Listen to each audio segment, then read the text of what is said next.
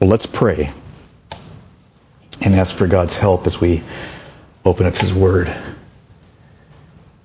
Thank you, Lord Jesus, for the ways you've been working as we've heard all these testimonies. We love you. You're so faithful. So faithful. We thank you.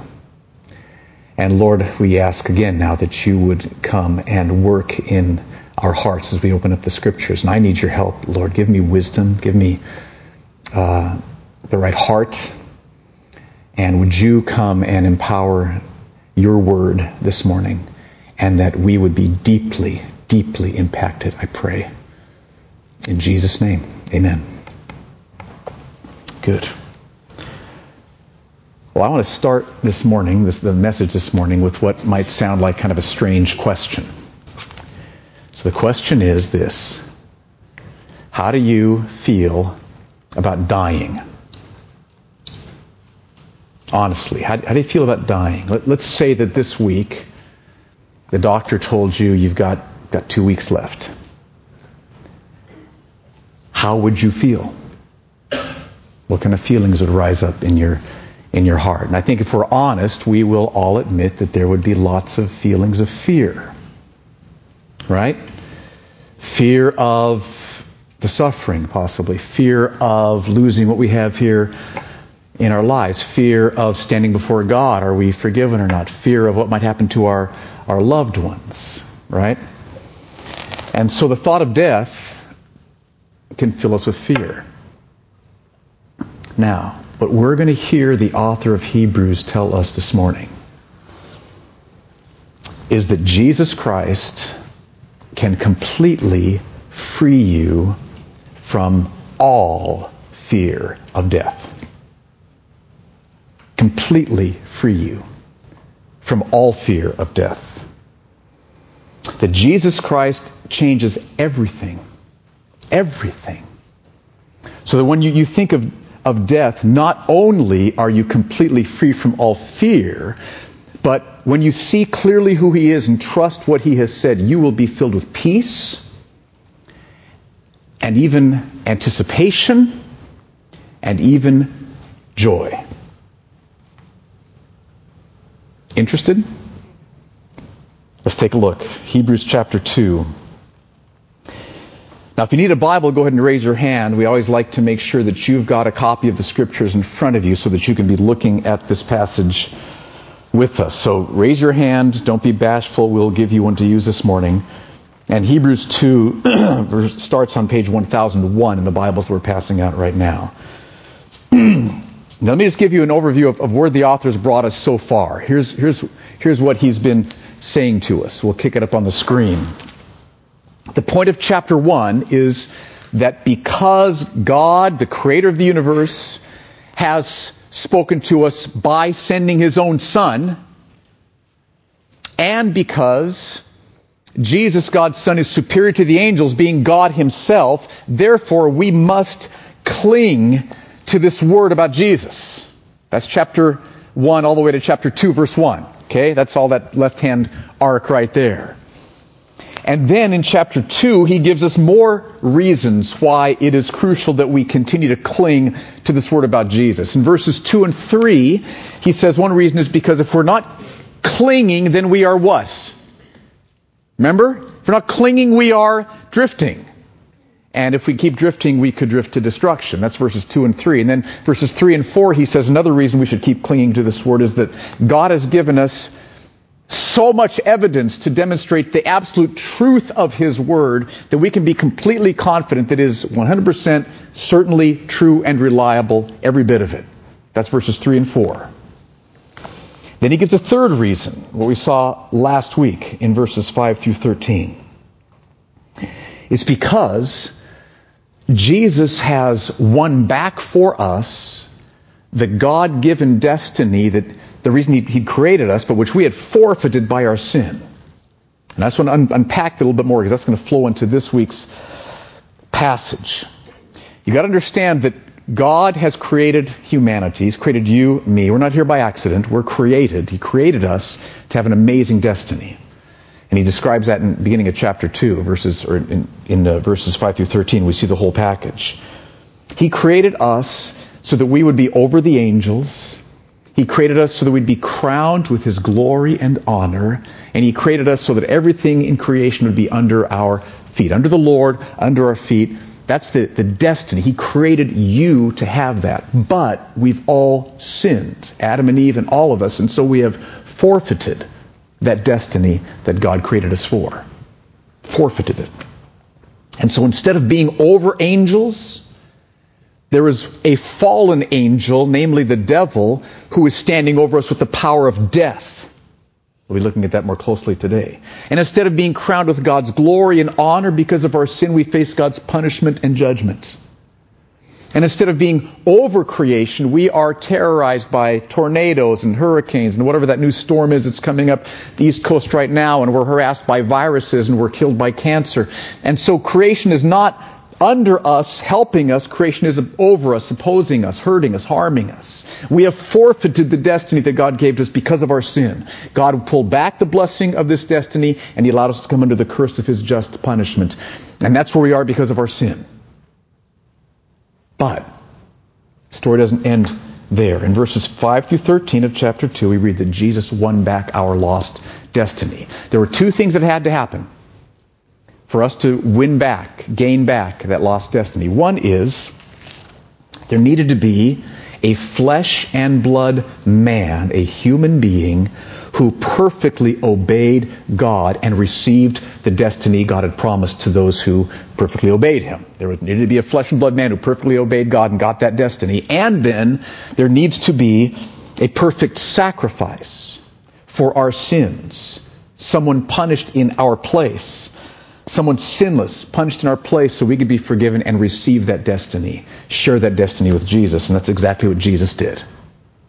Jesus Christ was fully God from eternity past. 2,000 years ago, He became a flesh and blood man. And He perfectly trusted, perfectly obeyed God the Father in every dimension, even to the point of saying, "Yes, Father," in Gethsemane, and dying, suffering terribly on the cross to pay for our sins. And so because of what Jesus did, His perfect obedience, God has exalted Him above the angels, seated Him at His right hand, crowned Him with glory and honor, and at the second coming, everything will be placed under Jesus' feet. So Jesus is the Psalm 8 man that we were supposed to be. This is all from last week. And step by step, He won back for us the destiny that we had forfeited. So, that's what He did. How do we get in on it? One way. Faith alone. We trust Jesus Christ. We turn from whatever else we've been trusting to satisfy us. And we put our trust in Jesus Christ as our Savior, who paid for all of our sins on the cross, as our Lord, guides us in our steps, and as our all-satisfying treasure. We put our trust in Him. And as we do that, we are joined to Jesus, and then we will be restored to the destiny that God had intended for us from the very beginning. So that's verses 5 through 13. Now, at this point, the author knows that there's one more topic that he's got to dig a little bit deeper in on this issue before his readers and his listeners, us, will see the whole picture of what Jesus has done. And it's the problem of the fact that because of our sin, we're all going to die. Because of our sin, we're going to die. So what has Jesus done about death? That's the point of verses 14 through 18. Now to dig into this, let's start with this question, so we can get the picture of where the author's coming from. What is every human being facing? And look at what he says in verse 14. What is every human being facing? Verse 14. He says, "Since, therefore, the children share in flesh and blood," that's us, humanity, we share in flesh and blood, "He Himself, likewise," he's speaking of Jesus here, "partook of the same things," that is, flesh and blood. Why? That, or so that, or for the purpose that, through death, He might destroy, and I'll get this next line, "the one who has the power of death, that is the devil." Okay, let's think back to that time before you were trusting Jesus. Okay, so before you were trusting Jesus, what were you facing? Before you were trusting Jesus, you and everyone else who wasn't trusting Jesus faced the devil who had the power of death. Before you're trusting Jesus Christ, you faced the devil who had the power of death. Now, how did the devil get the power of death? Well, God in His sovereignty allowed him to have it as a just expression of God's punishment for our sin. Okay? That's how the devil has gotten the power of death. And so, before we were saved, what we all faced was the devil. We were moving relentlessly towards the devil who had the power to kill us.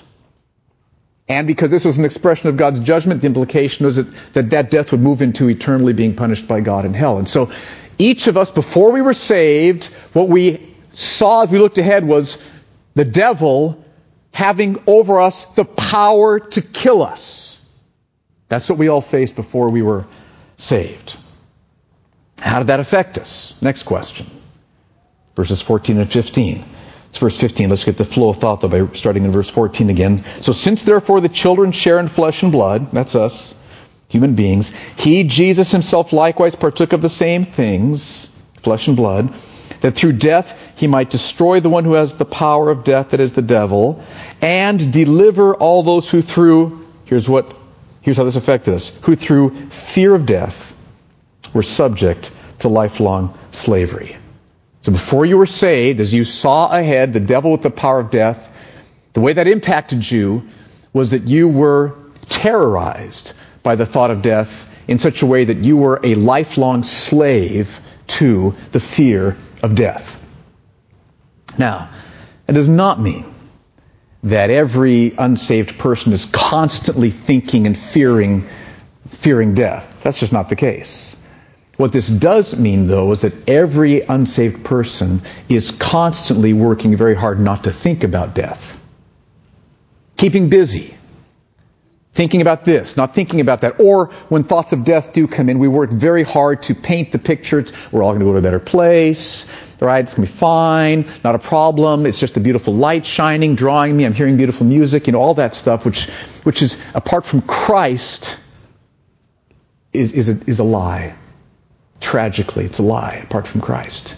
And so we were all, before we were saved, enslaved to the fear of death. Not that we always were feeling conscious fear about death, but we were constantly working very hard not to think about death, or when it did come, to work really hard to remake what it might be so that we're feeling okay about it. So we were all slaves, lifelong slaves to the fear of death. Now why does death cause so much fear? I think the main reason is because as unbelievers, we feared being punished by God. I mean, deep down inside, everyone knows there's a God. Book of Romans teaches. And deep down inside, I mean, we didn't let those thoughts come up very often, but they were there. We knew it. Deep down inside, we knew there was a God. Deep down inside, we've all known we have dishonored God by rebelling against Him. We knew that. And deep down inside, we all knew that we could never be good enough to make up for it. And so there's this fear of dying and facing my Maker and knowing that the answer is not going to be good. Again, this is before we were saved, right? That's one reason we feared death. Another reason we feared death is because we feared losing the joys of life here on earth, right? Watching Giants in the World Series. Okay? Go Giants. Driving your Porsche on Summit Road. Okay? Chardonnay, chicken masala, sex, all the things that we love about life here on earth. And you think, God, you fear losing the joys that you have here on earth. And that can just petrify you. That's the second reason. Another reason we can fear death is because of the pain and suffering that comes from dying. Right? Dying can be very difficult, very painful. And the thought of that can terrorize us. And then one fourth reason I thought of is we fear leaving loved ones with the hardship that would come about through our dying. Right? The emotional pain, maybe the issue of provision, spouses being left alone, children being left without a father or a mother. All those things can cause great fears we think about death. So before we were saved, we faced the devil who has the power to kill us. And that thought and all that death means terrorized us, so we were enslaved to the fear of death. And so the author wants to really make clear, this is what we faced, but now what did Jesus do? What did Jesus Christ do? And I loved a number of the songs that Dave chose this morning, which illustrated what Jesus Christ has done. First, Jesus partook of flesh and blood so he could die. Did you realize one of the reasons Jesus was born and laid in a manger with a body? He became a man so he could die. That's why. Look at the verse. Verse 14 again. Since therefore the children share in flesh and blood, he himself likewise partook of the same things, flesh and blood, so that through death, so that he could die, he might destroy the one who has the power of death, that is the devil.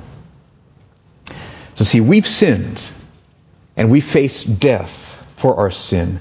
And the only way we could be saved from that is if someone without sin died in our place. Only way we could be saved is if someone without sin died in our place. So who are we going to find who's without sin? None of us. Okay? No human being on the globe. Who could that be then? It's Jesus. Jesus Christ. And he was fully God from eternity past, and he chose to become a flesh and blood man. And one of the reasons is that because as God can't die. God's indestructible. Right? Jesus couldn't die unless he took on a human nature, unless he took on a body which can die. And so Jesus took on a back which could be scourged. And he took on hands and feet which could have spikes driven through them. And he took on a scalp which could be gouged with thorns. And he took on nerves which could scream with pain. And he took on a body with blood that could be spilled, shed for us on our behalf. And so the first step was that Jesus became a man so that he could die. The sinless man, the God-man, could die in our place. That's the first step. Second step. By dying, Jesus made propitiation for our sins. I hope you will love this word propitiation after this morning. Okay, start with verse 16 and we'll go to verse 17 where that word occurs. Verse 16, surely it's not angels that he helps. That's why he didn't become the God angel. He didn't take on angel nature. But he helps the offspring of Abraham. Okay, so this is why he became a man, because he helps people, the offspring of Abraham. And notice it's not all men and women around the globe who've always lived who he helps. He only helps those who are the offspring of Abraham, which, when you read the New Testament, doesn't just refer to Jewish people. It refers to Jews and Gentiles who trust Jesus. Okay, so that's who Jesus helps. And then verse 17, therefore, he had to be made like his brothers, that's us, and sisters, made to be like his brothers and sisters in every respect, so that he might become a merciful and faithful high priest in the service of God to make, and here's that crucial word, propitiation for the sins of the people. And like I said, I hope you will love this word propitiation after this morning. Underline it in your Bible. This is a word that everybody here at Mercy Hill Church, we need to know this. This is the word that as you're on your deathbed will free you from fear as to what's God going to say. Propitiation. What does this word mean? It means this. Just put this down in your margin of your Bible. It means to satisfy God's wrath. 3 words. Satisfy God's wrath. Okay, so here's how this works. Because of our sin, God had wrath. Just, holy, pure, righteous wrath. Anger against me and against you. Oh, we've got to understand this. We've all profaned infinite glory, the infinite glory of God, and God rightly, justly, perfectly, holy is enraged at my sin and at your sin. You've got to feel this, you've got to understand this, Don't say, oh, I'm not going to think about that. That'll make me afraid of death. You got to think about it, and you'll be free from fear of death if you go to the next step. God rightly, justly, perfectly, beautifully was enraged at me and at you because we had profaned His infinite glory. And His wrath, which was just, righteous, and holy, had to be expressed. It had to be satisfied by being expressed. So, Jesus became a man, so that by dying on the cross, the wrath of God against Steve Fuller could be expressed not on me, but on Jesus on the cross.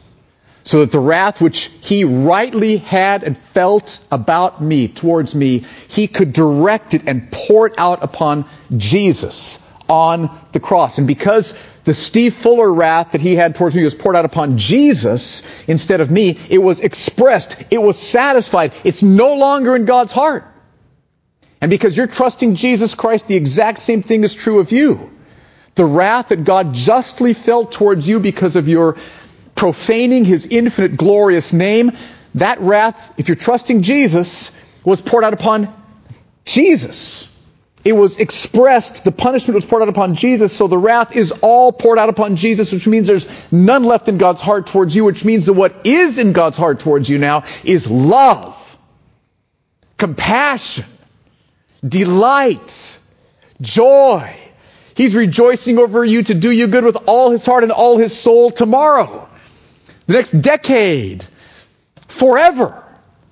So Jesus made propitiation for our sins. His death on the cross satisfied God's wrath. And so there is not a drop of wrath in God's heart for any of you who are trusting Jesus Christ. All that's there is love and mercy and compassion, a Father's love, just like we've heard talked about this morning. Third step, as a result of satisfying God's wrath through propitiation. By the way, what's this word again? Well, satisfy, but the word is propitiation, okay? Make sure we all get it. Let's just say it one more time. The word is propitiation. Love that word. Start talking about that. Teach your kids about propitiation. This is so important. But then third, as a result, Jesus destroyed the devil's power over death. Read verse 14 again. Since therefore the children share in flesh and blood, He Himself likewise partook of the same things, flesh and blood, that through death He might destroy the one who has the power of death, that is the devil. So through death, Jesus destroyed the devil, who has the power of death. Now, that does not mean that Jesus destroyed the devil on the cross. That's still coming. At the second coming, that will happen. What it means here is that He destroyed the devil in terms of his power over death. That aspect of the devil's rule was destroyed. Now here's how. It was God's wrath that gave the devil the power of death over humanity. So picture it like this. So here's the devil. He's like one of those blow-up guys. Remember those things, the air's blowing in? Okay, right? And what is empowering the devil to stand before you, and what power of death is, that it's plugged into the outlet of God's just wrath. So as long as there's God's just wrath, that's empowering the devil to stand before you with the power of death. But when Jesus paid for your sins, no more power was flowing through that, and okay, all right? So He's not standing before you anymore with the power of death, because Jesus paid for our sins. God's wrath was satisfied. So God's wrath is no longer sending current through that outlet, empowering the devil to stand before you with the power of death over you. He's collapsed. He's not before you anymore. Jesus destroyed the devil's power over death. Conquered it. Destroyed it. Now, doesn't mean we don't die as believers. Okay? We do die, but just listen. There's a world of difference between looking ahead to your death and seeing that your death is in the devil's hands. His wicked, malevolent, sadistic hands. That's what we were looking at. There's your death coming, and it's in the devil's hands. And you're right to be terrorized by that, because you know that it's going to lead to God's judgment in the whole thing. That's not what we're seeing, though. Right? Jesus destroyed the devil's power over death. So yes, there is still death awaiting you, but instead of being in the devil's hands, it's in the Father's hands. Your death is in the Father's hands. His loving hands. His wise hands. His merciful hands. His compassionate hands. Changes everything. So Jesus has broken the devil's power of death. Okay, so why don't we need to fear death? Why not? Let's go back to my original question. How do you feel about dying? Doctor calls you this week and says you've got 5 days to live. I'm so sorry. How do you feel about dying?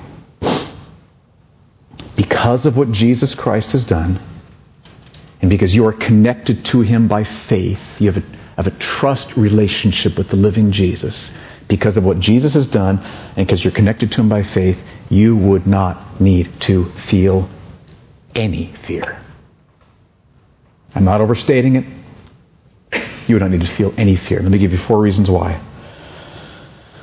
First, you don't need to fear God's punishment, because Jesus has propitiated, I love that word, all of God's wrath against you. Now, this is so important. I'm just almost certain that in a group this size, some of you fear standing before God, and you really aren't sure what He would say. Truth, in terms of the real gut, real honest thoughts in your heart, you are not sure that He would say, "Well done, good and faithful servant, enter into the joy of the Lord." You aren't sure.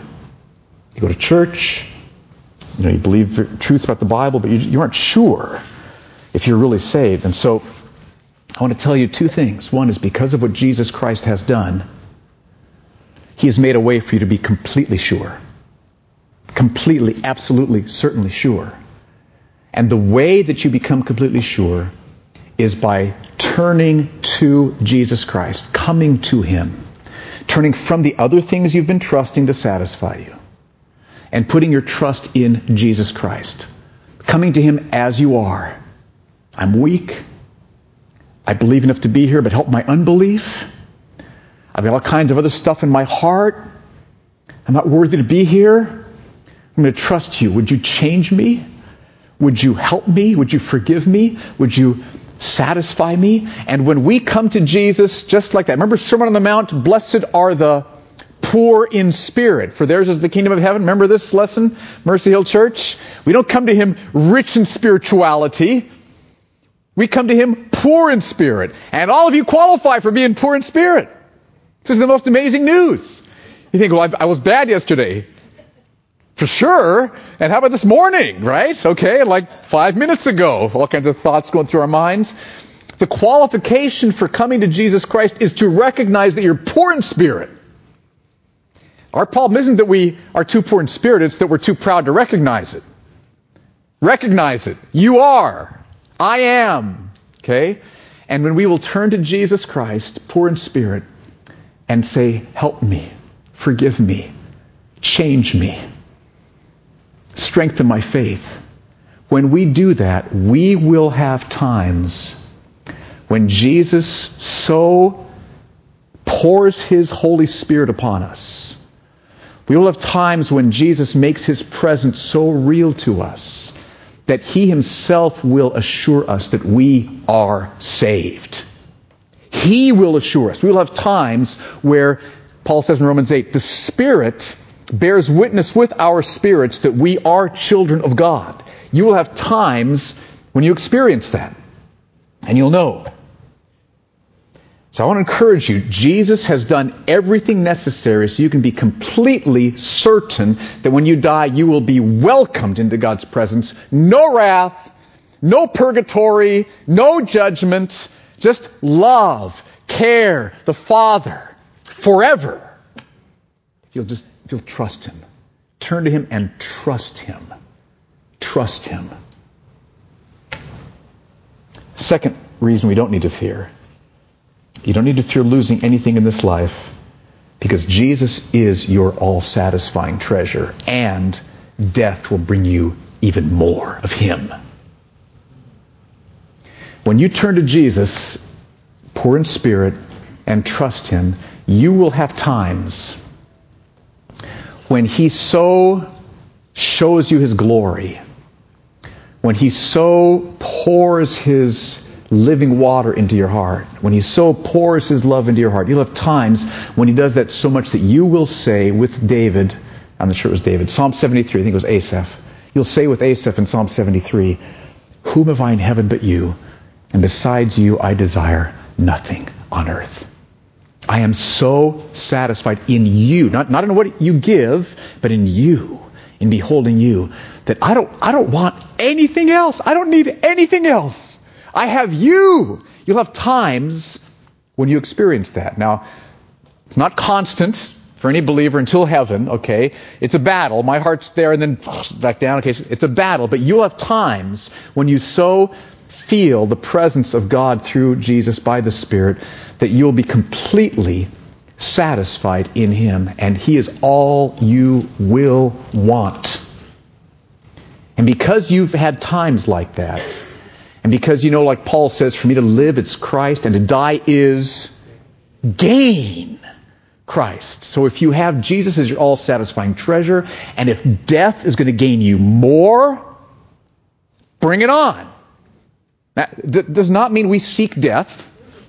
Okay, we don't get morbid about it. As long as we are alive here, God wants us to live more days, more years, more decades, because He has a purpose for us, especially strengthening other brothers and sisters and trusting Jesus and bringing people who don't know Christ to come to trust Jesus. So we have a plan here for while we're here.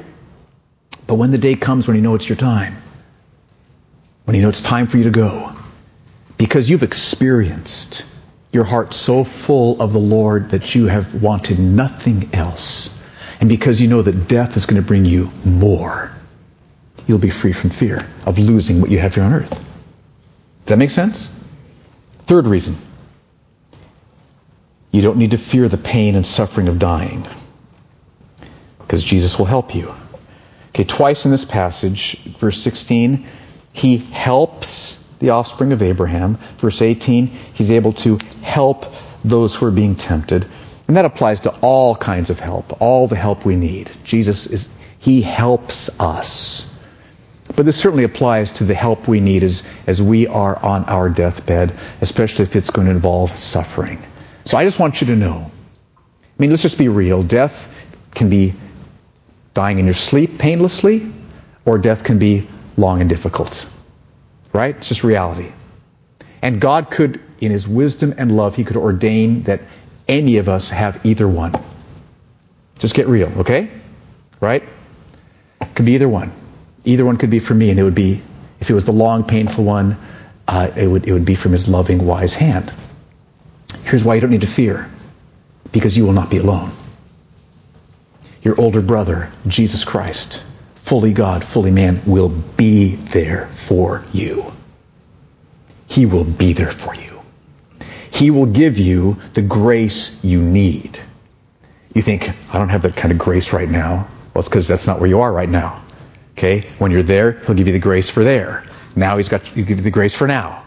He will give you all the grace that you need. He will strengthen your faith at that time. He will comfort you in the pain and in the suffering. He will be there for you, and it will end. And then you will see Him face to face.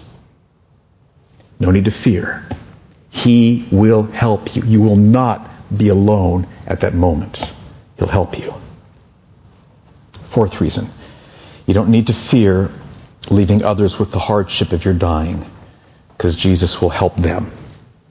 Your wife, who's trusting Jesus, won't be left alone. Won't be. Same with your husband, children, okay? Won't be left alone. Jesus will help them. Jesus will comfort them. Jesus will strengthen them. Jesus will provide for them. Jesus will take care of them. You do not need to fear that if you die, what's going to happen to your family. If the Lord chooses to have that happen, He will take care of them. He promises. So here's what I want you to think about. Imagine that you heard that you've got, 5 days, 2 weeks to live. Imagine hearing that, and imagine having no fear. Imagine that. Not just having no fear, but imagine being filled with peace and anticipation. And now there'd be some sorrow. Say goodbye to my wife. Lord, you're going to take care of her, right? My kids, you. Okay? But knowing that you're going to see Jesus Christ face to face, and He's going to take care of everything that's left behind here, you could be completely free from fear and completely filled with peace. That's what Jesus Christ has done for you. So, Mercy Hill Church, your day's coming. My day's coming. I may be standing at your hospital bed. You may be standing at my hospital bed. Okay? It is coming, unless the Lord comes back first. Even so, come quickly, Lord Jesus. Okay, but apart from that, we're all going to die. We're all going to die. And so I want Mercy Hill Church to be a church full of people who, if you get a call from the doctor, you're at peace because you know Jesus and what He's promised. And so maybe hang on to these notes, go back over these promises, but let's be a church so that we are understanding all that Jesus Christ has done for us. He has freed us from the fear of death. We don't need to fear anything about death. We are free to love, to advance the gospel, to live to the hills for Jesus' glory, and we don't need to have any fear of death whatsoever. Here's what I want us to do. Let's stand up. I want to pray this over us, but I think there's some of you who you need to, you may not want to, but you need to come forward and stand here because death is a point of some level of fear. It might be because of your loved ones. It might be because you aren't sure whether God would forgive you or not, whether you stand forgiven through Christ. It might be because of the suffering of it possibly. It might be just the loss of what you have here on earth. I think there's some of you who need to come up here and just we want to pray over you. And ask God just to free you. It may be fear of what's going to happen to my husband or my kids or my wife. And the Lord wants to free you from that fear. So come on up right now. Just come up. And we want to pray for you. So be bold. Should be just a whole bunch of you, Or maybe not a whole bunch, but some. Who else? Don't be bashful. Let me pray, and then if you still want to come, you can. Lord, I pray that you would take this word that we've seen and that you would deeply plant it in our hearts. Lord, I would guess that all of us, when we think of death, we're not free from fear. There's reasons, different reasons that we feel fear. And so I pray, Lord, that would stop through your word today. I pray that you would stop this, Lord God. I pray, Lord, for those who aren't sure that if they died today, that they really aren't sure that you would smile when you saw them.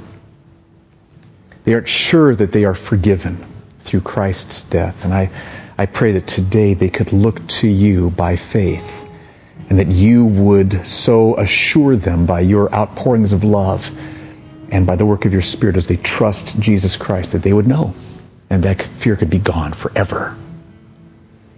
I pray for those whose hearts are tied to things in this world that they don't want to leave.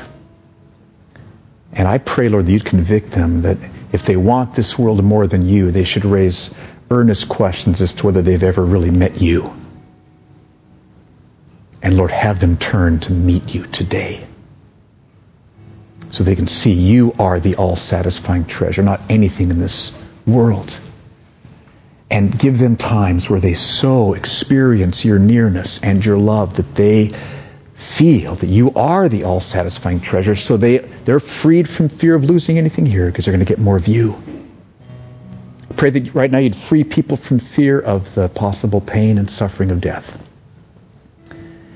That they would see that you will be there to help them. They will not be alone. You will give them all the grace they need for that time and free them from fear through that. And then, Lord, fear for loved ones. Thank you for their concern. Thank you for their love for their loved ones. But Lord, let them see your promise to help and that you will take care of husband, wife, children, parents, grandchildren, whoever it might be, friends. You'll take care of them. So come, Lord, I pray. Bring your power, God, I pray. In Jesus' name. Lord Jesus, we love you. You are our Savior. You are our Savior, Lord. You are our hero. You took on a human body so you could die, so we wouldn't have to be punished by the Father. We praise you. You were blameless. You were sinless, so you could receive from the Father the destiny we'd forfeited, and you died for our sins so we could, by faith, share with you in that destiny. Thank you that we can look ahead to the future, and death is no longer in the devil's hands for us who know you. Death is in the Father's hands, and so we can be completely at peace. So I pray, Lord, that you'd pour out your peace upon us. I pray that you would do a deep work in our hearts right now for the glory of your name. Thank you, Lord Jesus. And it's in Jesus' name that we pray. Amen.